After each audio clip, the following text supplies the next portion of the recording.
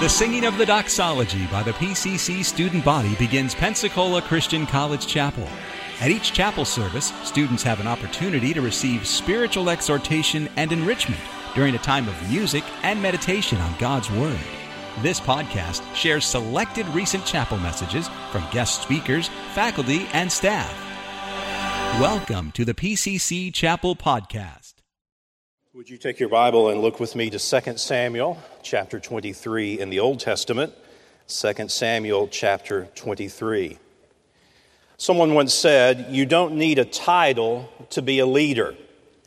I don't know who said it, but I do think it's a fair statement when you define leadership accurately. John Quincy Adams, our third president, described leadership this way: if your actions inspire others to dream more, learn more, or do more, or become more, you're a leader. I think perhaps the best definition was provided by John Maxwell. His definition of leadership is influence, no more, no less. I agree with that statement. Leadership is influence.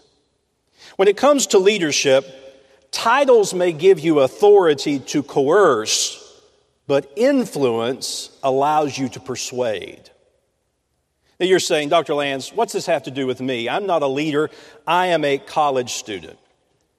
But this morning I'm here to tell you that you are a leader. You're a leader in the sphere of influence that surrounds you. You're a leader in the opportunities that God has given you in this moment. Perhaps it was President John F. Kennedy who put it best when he observed, "Leadership and learning are indispensable of each other." Leadership and learning go hand in hand. And if you are a leader, you are always learning. We say here at Pensacola Christian College, we are training leaders to influence the world for Christ. Those words are chosen purposefully. We're training, you're learning, you're becoming leaders in your sphere of influence so that you can have a greater influence on the world for the cause of Christ. So today I want to talk to you about leadership. And particularly I want to use the story of three of David's mighty men that Pastor referenced in his message last evening. And I want us to learn from their leadership development some lessons that we can apply to our lives. Just so you know, there were 37 mighty men of David total. When you read the chronology of 2 Samuel 23, you're going to find there were 30 that are mentioned. 7 have most likely already passed away. When you read verses 8 through 17, you find that there are 3 chief mighty men. They're referred to as the chiefs, the 3 mighty men. And they're also referred to as the 3 mighties in the parallel account in 1 Chronicles chapter 11. But notice verse 17 of chapter 23. That last phrase says, "These things did these 3 mighty men." Well, who are these 3 mighty men? Well, we're introduced to them in verses 8, 9, and 11. In verse 8, we're introduced to Adino. He's referred to as the Tachmonite. It's the status that he held. He had the chief seat of all of the chiefs. He's the equivalent of the Joint Chiefs of Staff chairman. He's the man who is the general in charge of all military. So of the 3, there is Adino, but then Eleazar is mentioned in verse number 9. And the Bible says he is the son of Dodo. I don't know that I would tell anyone that I was a son of Dodo. But here was a mighty man by the name of Eleazar that's an example for us. And the 3rd is mentioned in verse 11, Shammah. So for the next few moments, let's look at these chiefs in David's special forces, and let's learn some lessons from their leadership development. Lesson number 1, let's learn the lesson from their start. And here's the lesson. Who you are now is not who you will always be. When you consider these 3 men in chapter 23 of 2 Samuel, they're at the end of their career. In the first 7 verses of 2 Samuel 23, David is giving his last words. He's speaking his final words, recognizing his reign will end soon, that he'll soon be off the scene. And these 3 men know it as well. But when you see these 3 men in their end, you would think they've always been a success. But to understand how they started, you have to go back to 1 Samuel chapter 22. And you find that these men are described, amongst others of hundreds of men, were the men that came to David in their distress. They were in debt. They were discontent. You may be thinking, that sounds like me today. I'm distressed because of a test that I have today. I'm in debt. I don't know how I'm going to pay my college bill. I'm discontent with my situation in life. And young people understand, all of us have been there. And where you are and who you are right now will not be always the same. When you look at those 3 words in 1 Samuel 22, distressed, debt, and discontent, the Hebrew lends an interesting understanding. The word distressed is used to describe when battles are occurring and the enemy surrounds and they are placed in a strait. They are in a straitjacket of sorts. The word debt is used in the term of usury, which in the Old Testament was considered criminal because it was predatory lending. They were taking advantage of others, placing them in debt unnecessarily. And then that word discontent, it's an interesting word. It comes from the word mara. It's a spiritual word to the Hebrew because they remember when they came to the waters of Mara and they found that those waters were bitter. And from that point forward, they began to describe themselves in moments of life as being Mara bitter.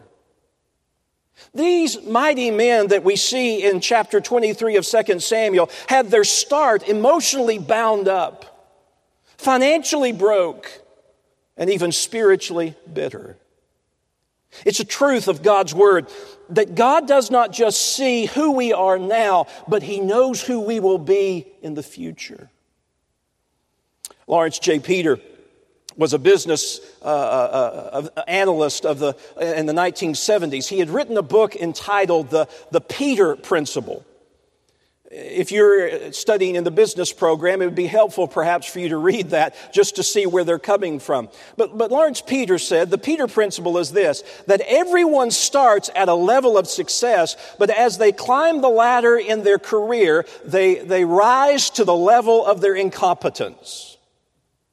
He did a study of CEOs of Fortune 500 companies at that time, and he found that many of the CEOs leading these multi-million, if not billion-dollar in our economy today, those multi-million-dollar businesses, the men and the women that were leading there were not prepared for that level. There were some that were perfect for the managerial level, for the director level, but to rise to the executive level, they were raised by the HR people to the level of their incompetence. Now, that's the Peter principle. But I want to share with you the Paul principle. Paul said this in 1 Corinthians chapter 1, verse number 26. For you see your calling, brethren, how that not many wise after the flesh, not many mighty, not many noble are called. But God has chosen the foolish things of the world to confound the wise. And God has chosen the weak things of the world to confound the things that are mighty. And the base things of the world, which are despised, hath God chosen. Yea, the things which are not, to bring to naught the things that are, so that no flesh should glory in His presence. The Peter principle says you start as a success and rise to your level of incompetence. But the Paul principle found in the Word of God is this, that God can take you in your weakness and use you in a powerful way. Even though in this moment you may be in distress. Even though in this moment debt seems to surround you. There's a level of discontent, bitterness in your life. God looks past that. And as you strive for excellence in His power, He will make you who you need to be. The lesson from their start, who you are now is not who you will always be. Notice, secondly, the lesson about their struggles. You'll fight the same enemy over and over again. When you look at 2 Samuel 23, you're going to notice the name of the Philistines. 8 times it's mentioned in chapter 23 alone. 5 times it's mentioned in reference to the 3 mighty men. Dive deeper into the study of the term Philistines. Look in both 1 Samuel and 2 Samuel, and you're going to find it is mentioned 178 times. And in each of those references, the Philistines are the enemy of the Israelites. The Philistines were not just their nemesis, they were a nuisance. Every single time they would get victory over the Philistines, you would think, well, this is it. They'll never bother us again. But shortly thereafter, here comes the Philistines again. They would come back again and again, same enemy, different struggles. Pastor Redland's Sunday morning message on Romans 7 is the perfect example of the battle of the flesh. A college student learned this today. There are battles, there are struggles that you are going to continue to have. And yes, you'll gain victory as time goes on. But you are not less than because the battle, the enemy rears his head. The enemy is coming against you even in your levels of success or blessing in your life. There are going to be battles that occur, and how you respond to those battles makes the difference. When you look at these three men, how did they respond to the battle of the recurring enemy of the Philistines? Well, I want to encourage you this morning to be fearless like Adino. The Bible says in verse number 8 that Adino took his spear and he lifted his spear up against 800 of those Philistines and he slew them at one time. What an unbelievable victory that God had given Adino in that moment. In his fearlessness, as he trusted God, he was able to face the nuisance, the nemesis of the Philistines.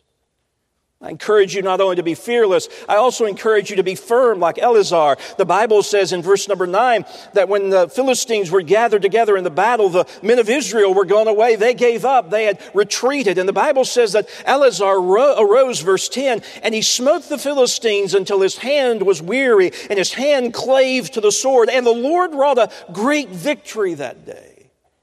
Not only be fearless, but be firm. Don't quit. Don't give up. Be unyielding in the battle that you face each day. But thirdly, be faithful like Shammah. Notice what happens here. The Bible says in verse number 11, and after him was Shammah the son of Agi. And the Bible says there was gathered together Philistines in a troop, and there's a piece of ground full of lentils, and the people fled from the Philistines. Again, the Israelites wandered away in fear, but Shammah, verse 12, stood in the midst of that ground, and he defended it, and he slew the Philistines, and the Lord wrought a great victory.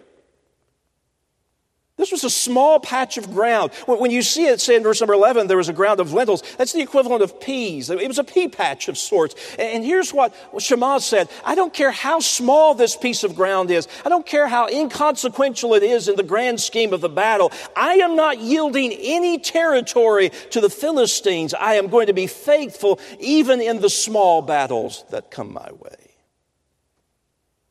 So learn this lesson today. Learn the lesson of these three. Just keep fighting.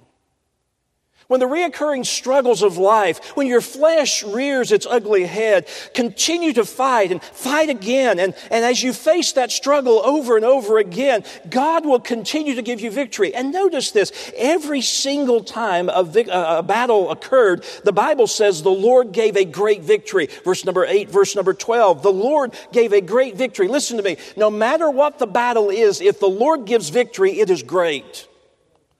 In every aspect of your life, if God gives victory, rejoice in that and learn from the lesson of their struggles.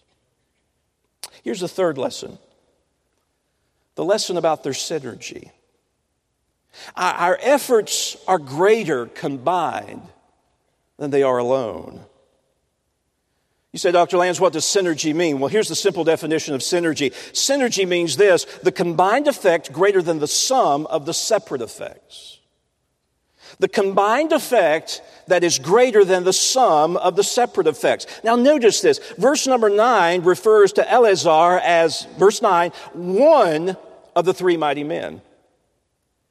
But when you come to verse 16, there is a synergistic opportunity that they take. It's when they go and they collect the water from the well in Bethlehem. And the Bible says, verse number 16, the three mighty men break through the host of the Philistines. Those three in conjunction, those three in synergy moved forward to accomplish something that perhaps they could not accomplish alone. It's a principle of the Old Testament, Ecclesiastes 4, verse number 9. Two are better than one because they have good reward for their labor. It was Andrew Carnegie who said, it's the mark of a big step in a man's development when he realizes that other men can be called to help him to do a better job than he can do alone. And you, as a college student, need to learn the importance of the lesson of synergy. Where I was raised at East Tennessee, we had what was called tractor pulls. Now, back where I'm from, we called them redneck conventions, but they were actually called tractor pulls. And they would bring all of these tractors in, and they would try to see which tractor could pull the most weight. It really is a historical event that goes back to the horse pulls of the 1800s. Still in the county where I was raised, Roane County, Tennessee, at the Roane Equestrian Center, they have horse pulls. And what you find in these horse pulls is the law of synergy. What they do is they'll take two horses here, as you see my notes, one of and three of. As you see these horses, they take one and they find that one of those horses can pull a weight of 2 tons. And then they'll take a second horse and they'll find that second horse can pull the weight of 3 tons. And if you place those two horses together, you would think logically, mathematically, that if there's a horse that can pull 2 tons and a horse that can pull 3 tons, that those horses would be able to pull 5 tons. But this is the law of synergy. When you place the two together, they do not pull 5 tons, they pull 7 tons. Because the effect of their power combined is greater than what they can accomplish alone. College students, I'm here to tell you that in life you have to have each other. Even in your college experience, you're not just one of 4,000 students. You're part of the student body of Pensacola Christian College. And when you consider what you as a student body can do together, it is amazing how God can use that. Think about just our service. Think of missions run, for those of you that are returning students. How through our missions run, we've raised thousands of dollars for missions projects around the world. Because the student body comes together in a like-minded cause, working together for the purpose of the gospel of Christ. Think of Serve Pensacola. When hundreds of students come together and they expand outside of the gates of this campus and they begin to serve in the community, just doing odd jobs, just helping out. In fact, I was at a civic event recently and one of the leaders of one of the projects here in town said to me, I want to thank Pensacola Christian College for the young people who came and helped us out in our time of need. And in doing so, we began an inroad for further discussion to grow in that opportunity of working with them. Why? Because we came together and we served together. There's the power of synergy in service, but there's also the power of synergy in our studies. How many of you ever heard the statement, 2 heads are better than 1? Listen, let me let you know a little secret, freshmen. Find out who the smartest person is in your class and start studying with them. Because as you study with them, you'll be able to pick up some things that you need to be able to be prepared for the test, to understand the material. We have some hard majors here. I was a Bible major when I was in college. I had taken Greek and Hebrew, and those are complicated languages. But let me tell you, I have great respect for those of you that are in the engineering program. That's a difficult major. I can't fathom the things that you're learning, the things that you're doing, but you're doing it successfully. Those of you that are in the nursing program, it's a tough program. It's hard. But here's what I've observed about engineering students and nursing students. As they continue through their college career, they begin to develop a cohort of sorts, and they study together. Nursing students particularly, by the senior year, you guys are cohesive together. You're working together. There is success when we come together and work at the same time. And the truth is, we can all achieve more when we work together. And we achieve more than we could ever achieve alone. Learn the lesson that leaders are not exclusive players. The NBA may tell you that, the NFL may tell you that, but let me tell you, a leader is someone who understands they are part of a team and they can do more together than they ever could do apart. Learn the lesson from their start. Who you are right now is not who you will always be. Learn the lesson from their struggles. You'll always fight the same enemy over and over again. Learn the lesson from their synergy. Our efforts are greater combined than alone. And here, learn the lesson of our service. Learn the lesson from their service, that your service will be remembered more than anything else. Pastor mentioned this last night, when those three men in their synergy came together and they slipped behind the enemy lines of the Philistines and gathered that water from the well of Bethlehem, brought it back to David, and David was so moved in that moment that he said, I can't drink this. What I can do is take the sacrifice that you have made and give it as a sacrifice to God. He was so moved in that moment that he offered a drink offering before the Lord. And it's amazing that the last thing that is mentioned of these three mighty men is that act of service. Learn the lesson.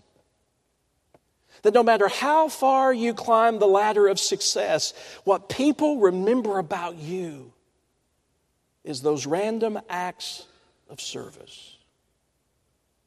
Consider the woman with the alabaster box. The Bible says that when she came into the room, she broke that box and she poured spikenard upon our Savior. And the Bible says those disciples were there and said, what a waste. That could have been sold and that money could be used to give to the poor. And Jesus in that moment stood and defended her and said, she's done what she could. And then Jesus made an interesting statement. Mark 14 verse 9, I say unto you, wherever the gospel shall be preached throughout the entire world, listen to the exact quote, also that which she hath done shall be spoken of for a memorial of her. And even today, what service that lady offered before the Lord is being memorialized in this moment, not because of her success, but because of her service. Jesus said in Matthew 20, verse 27, whosoever will be chief among you, let him be your servant. Jesus not only said it, he displayed it. The Bible says in Philippians 2, verse number 5, let this mind be in you, which is also in Christ Jesus, who, being in the form of God, thought it not robbery to be equal with God, but made himself of no reputation, and took upon himself the form of a servant. People may be impressed with your success, but they will never forget what you do for them. Drew Dudley has an interesting TED Talk that's you can watch at your leisure, but he tells the story of how he learned that personal acts of kindness lead to great leadership success.